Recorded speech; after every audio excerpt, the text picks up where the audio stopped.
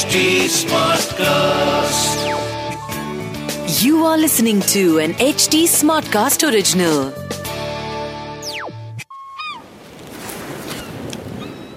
Aren't you tired of seeing the devastating impact of plastic pollution on our planet? The oceans are teeming with plastic waste, and microplastics are finding their way into our food chain, posing a global crisis that threatens not only our environment but also our health. But what if I told you there's a startup that's taking a revolutionary approach to the problem? And it's not just any solution, it's a game changer that's turning the tide against plastic pollution. Do you want to find out more? Welcome to A Circular Revolution, presented by Indian Youth Climate Network, a podcast that explores the innovative world of circular economy startups. This podcast is supported by European Union Resource Efficiency Initiative and UNICEF India.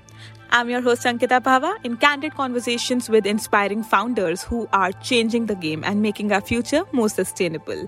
So, buckle up and get ready to join the loop as we dive deep into the world of circular economy. In this episode, we are thrilled to introduce you to PlastiSkul, a circular economy startup that's turning plastic waste into a valuable resource.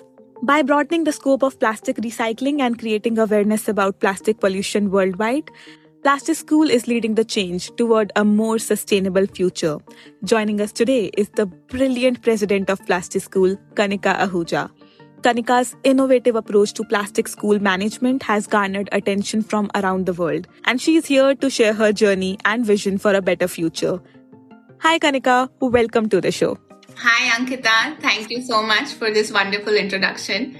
I'm doing great today. How are you? I'm good, thank you for asking, and it's a pleasure to have you on the show, Kanika. I mean, you have been on quite a journey with PlastiSkul, and I'm sure you have an amazing story to tell.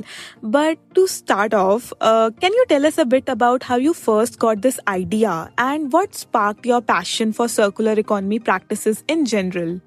So I think recycling and upcycling and just generally the problem of waste, that has been quite close to me since like I was 10 or 11. I think the first time I faced this problem was as a family and like friends and relatives. All of us had gone together to volunteer for the Yamuna Cleanup Action Plan. I think I was about 10 years old. This was organized by the Delhi government. And we all were together on the banks of the Yamuna River in Delhi picking up trash from the river with like sticks and like wearing gloves. And that's the first time I realized how waste was a problem and how we didn't really have infrastructure in place to solve this issue. And while things have gotten better now, are quite stuck in that scenario about we don't know how to dispose waste properly. We have started producing more and more waste as we've started spending more and more as a country. So that's why I think I was just very attracted to this problem. And recycling, upcycling, plastic waste especially, these just provided me a platform to work on this issue, which has been close to me.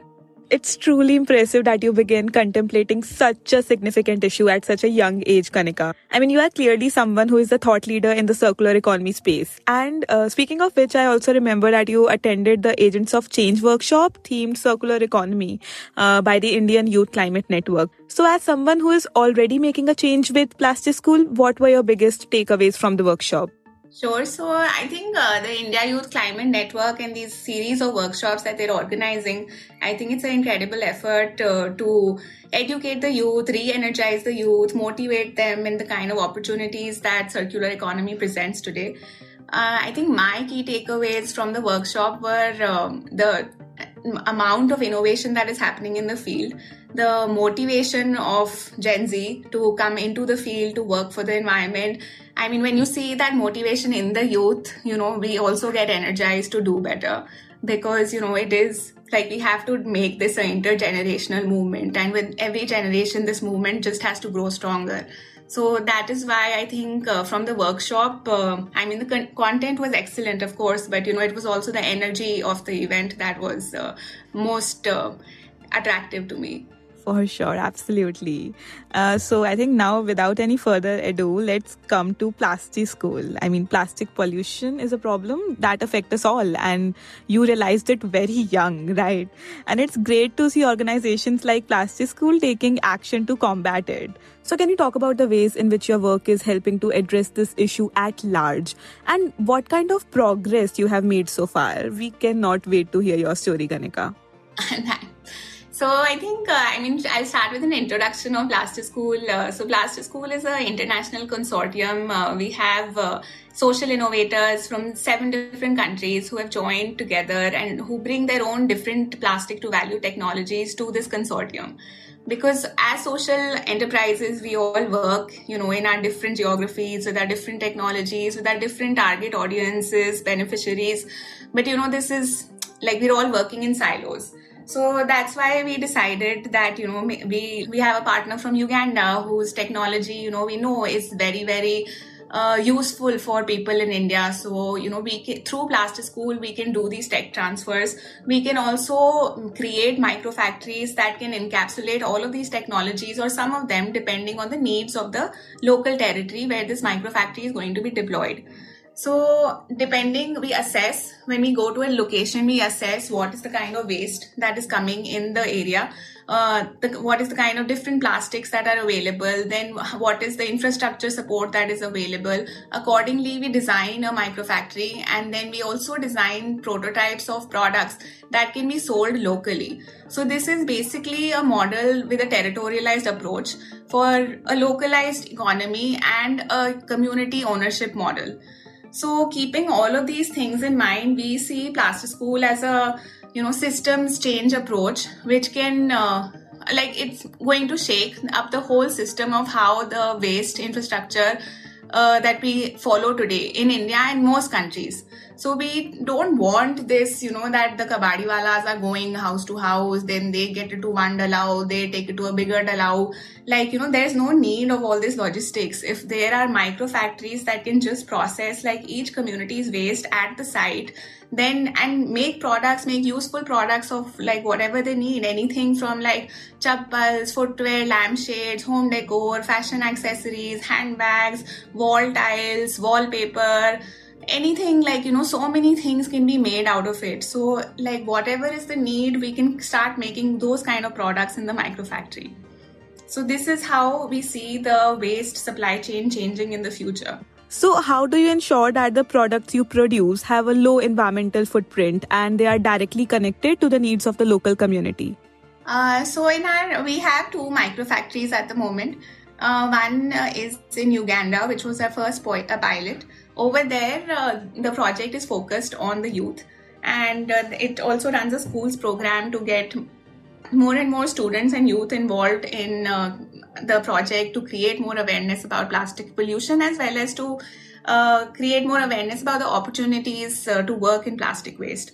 So over there, they are making products that are more school oriented. So from chairs, tables, furniture to toys, like plastic toys, or stationery products like scales, small alphabet letters from primary schools.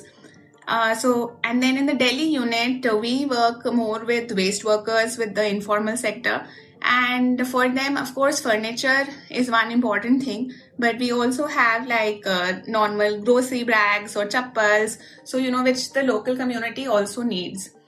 And of course, our marketing efforts to, keep the project self-sufficient. We also have some high value addition products that we make, like handbags, laptop sleeves, wallets. But that's the essence of PlastiSkul, that, you can use these technologies in so many ways to make so many products that any market can be your market. Kanika, your vision for PlastiSkul is truly inspiring, and the impact that you have made so far, it's remarkable. Also, I am so intrigued by the micro factory model that PlastiSkul uses to turn plastic waste into raw material. How does it work? Please walk me through it. Sure. So when we, for example, we have shortlisted a locality where we want to set up a PlastiSkul microfactory. First, we do a baseline study to understand that what is the kind of waste that is coming in the area. And then we try and understand what are the demands of the locality. Like, do we have electricity? Like, because some of these machines also work on 3-phase power. So, if that exists or that doesn't exist, do we have access to clean plastic waste?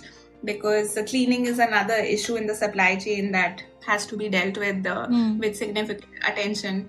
And then we understand the market constraints, that what are the needs of the locality, who are these people who are in that locality, what is their background, what kind of products would they need.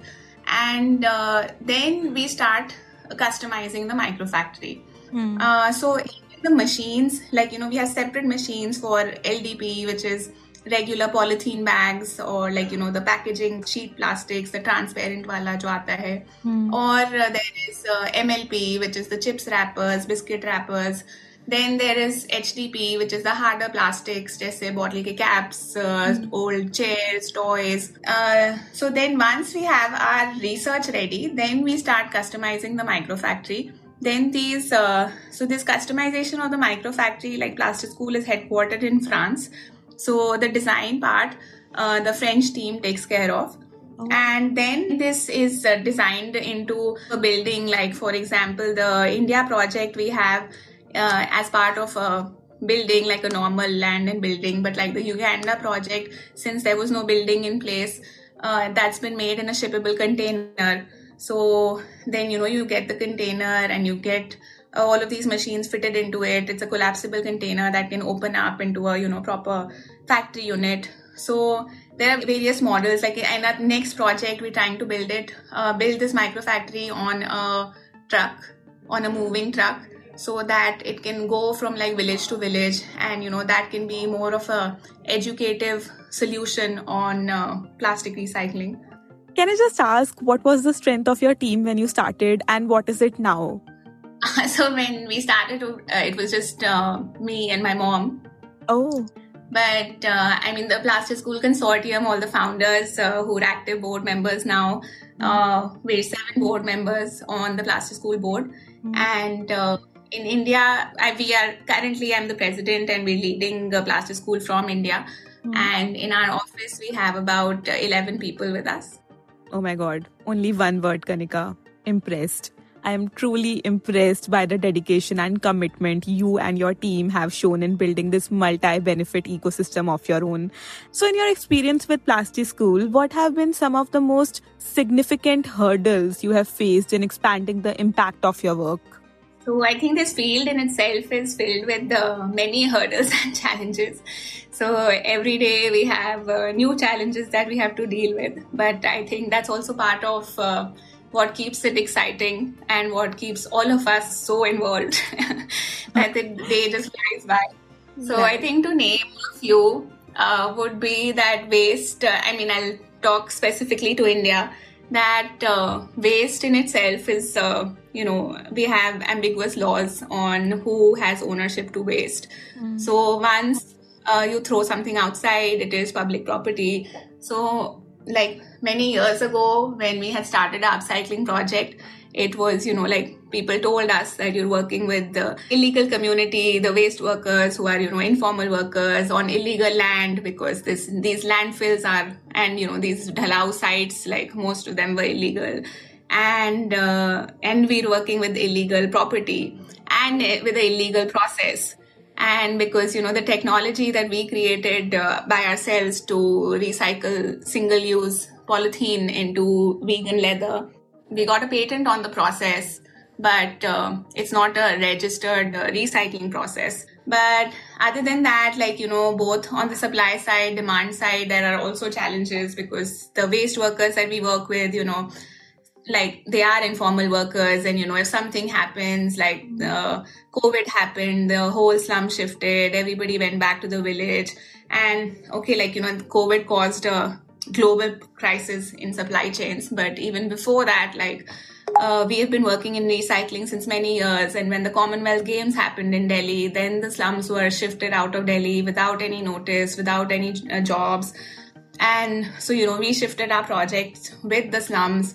But these kind of challenges keep coming up, where the workers just leave And I mean, they have their own pressures. I'm not blaming them at all. Like, I would say they are the victims in this whole situation. But and then on the demand side, of course, like, we are seeing this transition of like how everybody is becoming more aware about sustainability, about demanding like, transparency, demanding conscious products. But I mean, I think the movement has started. So like, it's really heartening to see that. But I also think that there is a long way to go. But I must say how beautifully you have been able to navigate those challenges and continue to expand the impact. Speaking of impact, Kanika, it seems like PlastiSkul's approach is well aligned with the development of circular, local and bottom-up economies. Can you tell us more about the role you see PlastiSkul playing in this area and how it can complement globalized top-down approaches? So we're still figuring out about how, like I mentioned, PlastiSkul is about disrupting the supply chain, but it is taking us some time to understand what would be the best way to create that disruption. Because, of course, we want to do it in a systematic, legal, compliant manner. And so, like, while there has been active support from, everybody that we have spoken to, funding bodies, government bodies, municipal bodies, there is still confusion about, between all of these stakeholders about what would be the best approach to implement it. So we are looking to like pilot PlastiSkul in a more systematic manner in tier 2, tier 3 cities first. And because as a micro factory anyway, like, we can't handle so much waste like a city like Delhi or Bombay produces. So that's why we want to pilot with like, smaller cities, towns, villages to show like, impact studies of like a smaller local project, because, this is made for localized manufacturing, this whole system. So that is why that is the approach that we would be taking going forward. But yes, on the theoretical side, like, we've had a wonderful team from SAP, the software company, visiting us. We had consultants from, international consultants who helped us develop the financial model, the viability model. So theoretically, like, we have everything in place, but we're just trying to understand what would be the best location to implement it on a larger scale. Wow, it's truly inspiring to hear about all the positive impacts that PlastiSkul has had on waste workers and artisans, as well as environment, of course. So what kind of training and support does PlastiSkul provide? Yes, that is a very, very important point about PlastiSkul is our skill development and micro enterprise creation programs.